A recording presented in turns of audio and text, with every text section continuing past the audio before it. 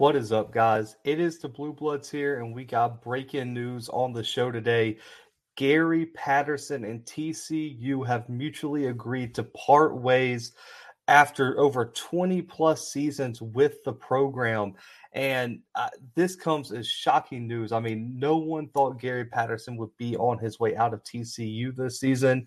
And after a slow start to the 2021 season, the program and Patterson both agreed that it would be best to mutually part ways. The statement from AD Jeremiah Dante said that, quote, the story of Gary Patterson and the rise in the fortunes of the TCU football program over the last 20 years is clearly one of the most remarkable in the history of college football.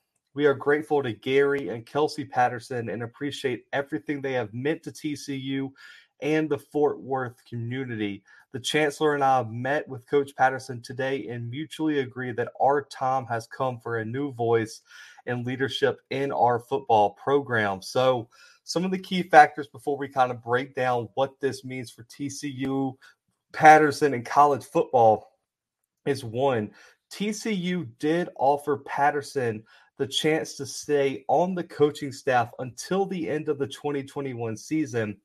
But Patterson did decline the offer and decided to leave the program immediately, which means assistant coach Jerry Krill will be the interim head coach for the rest of the 2021 season.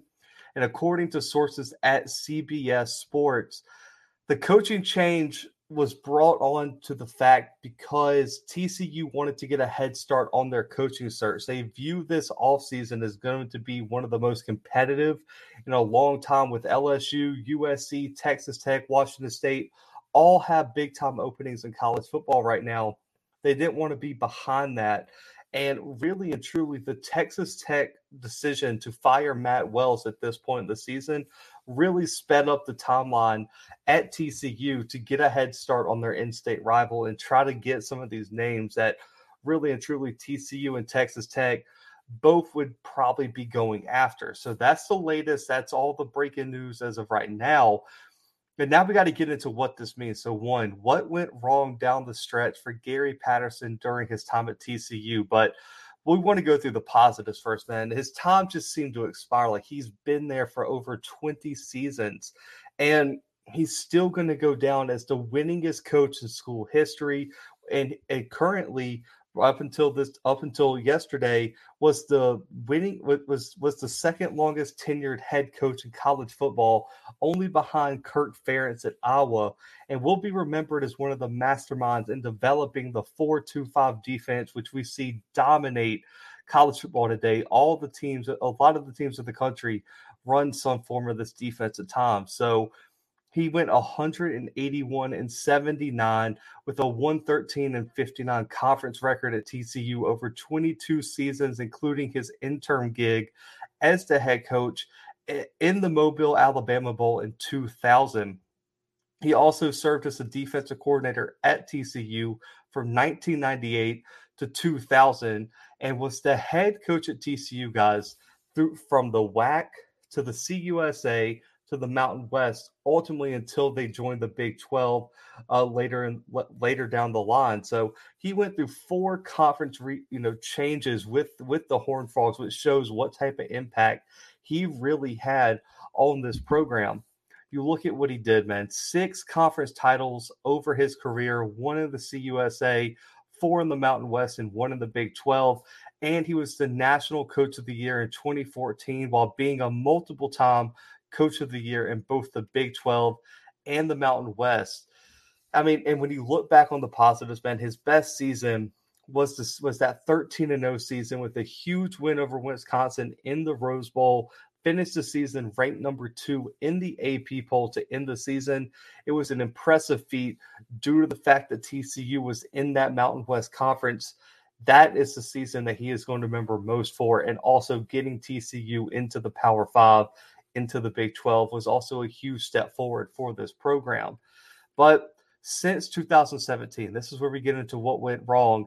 The Horned Frogs have, the 2017 season, they won 11 games, made a top 10 push. But since then, TCU has not had a season over 7 wins, has not made a significant Big 12 title run. And that includes this year being 1-4 in the Big 12, 3-5 overall through 8 games, which culminated this weekend in a 31-12 loss to Kansas State, in which there was a semi fight on the sideline, and it really and truly was not a great look for either team. So TCU, I think, was like, man, we've been with this guy for over 20 years. It's time for a change. There's a bunch of young, great candidates on the market. I think it's time to make a change. And when Texas Tech made their move, TCU knew they had to move their chess piece to give them a shot at one of the best young coaches out there right now, because they're going to be fighting a lot of these top teams for some of these guys. But when you're saying, who are these guys, though? So the top candidates right now, it's still early. This just happened, late last night. The top candidates right now, I'm going to give y'all 3 names that have already been linked. 2 are confirmed that these are the top 2 guys on TCU's board by CBS Sports, by the 247 site for TCU. Then the other one's an underrated prospect that I've heard and that I think would be a great that would be a great move for TCU to make. So first off, the leader in the clubhouse for TCU, according to all reports, is Sonny Dykes at SMU, the SMU head coach right now. A 70-60 overall record. He was 29. He's been 29-15 at SMU over 5 seasons, 19-30 at Cal over 4 seasons, and 22-15 at Louisiana Tech in 3 seasons. But when you look at why Dykes would be the guy for this job, he's really turned SMU into a real AAC contender in his short time as a head coach, including a 10-win season in only his second season, and currently has the Mustangs, fighting for that top 25 spot with a chance to win the AAC this season with only 1 loss thus far. So right now, SMU is in a great spot. And also, SMU has 2 consecutive wins over TCU and Gary Patterson's team. But the number one selling point for Dykes is that he has the Texas roots that TCU wants in a head coach. He has strong recruiting ties in the Dallas-Fort Worth area, and he also has shown major success in the transfer portal, which is something TCU reportedly wants due to the transfer portal becoming such a big deal in college football, and them knowing that their success in the transfer portal could be linked for them winning the Big 12, because right now they're probably not going to out-recruit in Oklahoma or Texas, but landing those high-impact transfer kids is the number one thing. And you're seeing what SMU is doing with an Oklahoma transfer quarterback right now, in which he's leading the country in passing right now. And that's really been the main key to SMU being one of the top 25 teams in the country coming into this weekend. So for me, Sonny Dykes is going to be the guy to look for as one of the leaders for this TCU opening. The other name y'all really need to look for, these are the top 2 guys, is Jeff Traylor, University of Texas at San Antonio head coach. 15-5 overall record. He's 9-2 in the CUSA in terms of conference games over his 2 seasons at UTSA. And if you're looking for Texas connections, then Traylor is your guy. He led Gilmer High School to multiple state titles and is an East Texas legend. He's turned UTSA into a real contender in just 2 seasons. And right now, guys, the Roadrunners find themselves undefeated, ranked number 16 in the country right now. It was one of the Cinderella stories in college football. And that's not even where his Texas roots end. He also served as the Texas tight end coach from 2015 to 2016 and won the Big 12 Recruiter of the Year award in 2016, while also serving as the running back coach for SMU and for Arkansas in his career. The only question about Traylor really is that he just signed a big extension with UTSA. So he comes with a $7.5 million buyout since he's under contract till 2031. So the question is, 1, would he already have a change of heart and want to come to TCU? And 2, would TCU be willing to pay that high of a buyout? But for a guy who's won 15 of his 20 total games at UTSA, the interest is there for TCU. And apparently these 2 guys are the top guys. The other long shot name before I get to my dark horse is Billy Napier, Louisiana Lafayette head coach. I mentioned him on our LSU episode, but LSU's having a lot of reservations of him not having big time SEC head coaching experience, big time Power 5 experience. So Napier could cut his teeth at a TCU. He's 35-12. Right now at ULL, he's 24-5 in the Sun Belt over his 4 seasons. And yes, he's going to be a stretch because he's going to be a head coaching candidate for every single Power 5 job that comes available in that region, that southern region. But many reports for TCU, according to everybody, is that TCU's at least going to give him a chance. He might deny it, like he supposedly denied Auburn. He supposedly denied South Carolina. They're at least going to call to express their interest in the 42-year-old at Louisiana Lafayette. But the number one thing he brings, guys, is a winning culture. He's been in winning cultures his entire career, and he's shown he can build his own as he's done with the Raging Cajun program, man. He's won and made the Sun Belt Conference Championship game every single year at ULL. So he's either won it or at least appeared in it or had a chance to win it. And he's won 2 consecutive bowl games. And right now, ULL is 17-2 over the last 2 seasons. He has a significant experience on Nick Saban's staff as a wide receiving coach and assistant, along with major time at Clemson as well, and was named the Sun Belt Coach of the Year in 2019. Billy Napier, if TCU can pull this off, it would be an A plus hire. I mean, it would have to be one of the hires of the year because what Napier can do recruiting the state of Texas, recruiting the state of Louisiana, having all the ties he does to Alabama and Georgia from his times in those parts of the South. He could do major things at TCU, and what he brings with the culture, with the staff connections he has, Billy Napier would be a solid hire. But right now, just based on everything else, Traylor and Dykes are probably going to be your top 2 guys. And then the other name that's been whispered about that a lot of people are probably going to overlook, so I want to give y'all a realistic look at this, is Dan Lanning, Georgia defensive coordinator. He'd be a first-time head coaching candidate, but he's arguably right now probably a top 2 or 3 defensive coordinator in the country, right up there with like a Brent Venables or someone like that.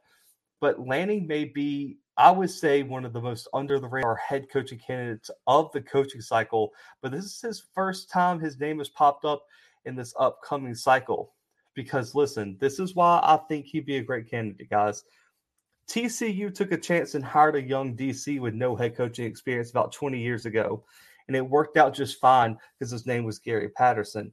So don't count out the 35-year-old from Georgia right now in this race for this opening. He was a candidate for the Kansas job, or, last recruiting cycle or last coaching cycle when Kansas had to fire Les Miles unexpectedly in the middle of spring. They ended up going a different direction. But this guy has all the experience in the world, man. It was on the 2015 national championship staff at Alabama, spent some time on Mike Norvell's staff on Memphis, and then was hired as the outside linebacking coach at Georgia under Mel Tucker when he was the D coordinator. And when Tucker left for Colorado State, that's when Lanning was promoted to DC and currently has the Bulldogs ranked number 1 in the country right now, allowing only 6.6 points per game and 226 yards per game, which also is a top-ranked defense in the country. He's flexed his muscle on one of the most successful recruiting staffs in the country in Athens.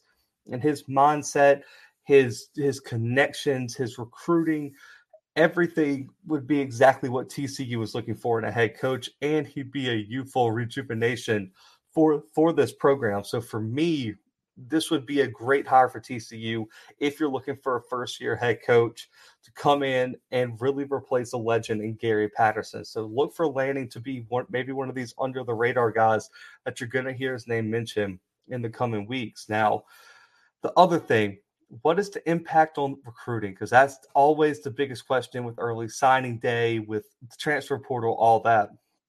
Well, Jeremy Clark at the Horned Frog Blitz, their 247 site, has reached out to the 11 commits of this recruiting class, and has reported that almost all of them were just absolutely shocked with this decision and are going to take some time to think things over, but no major decisions have been made yet.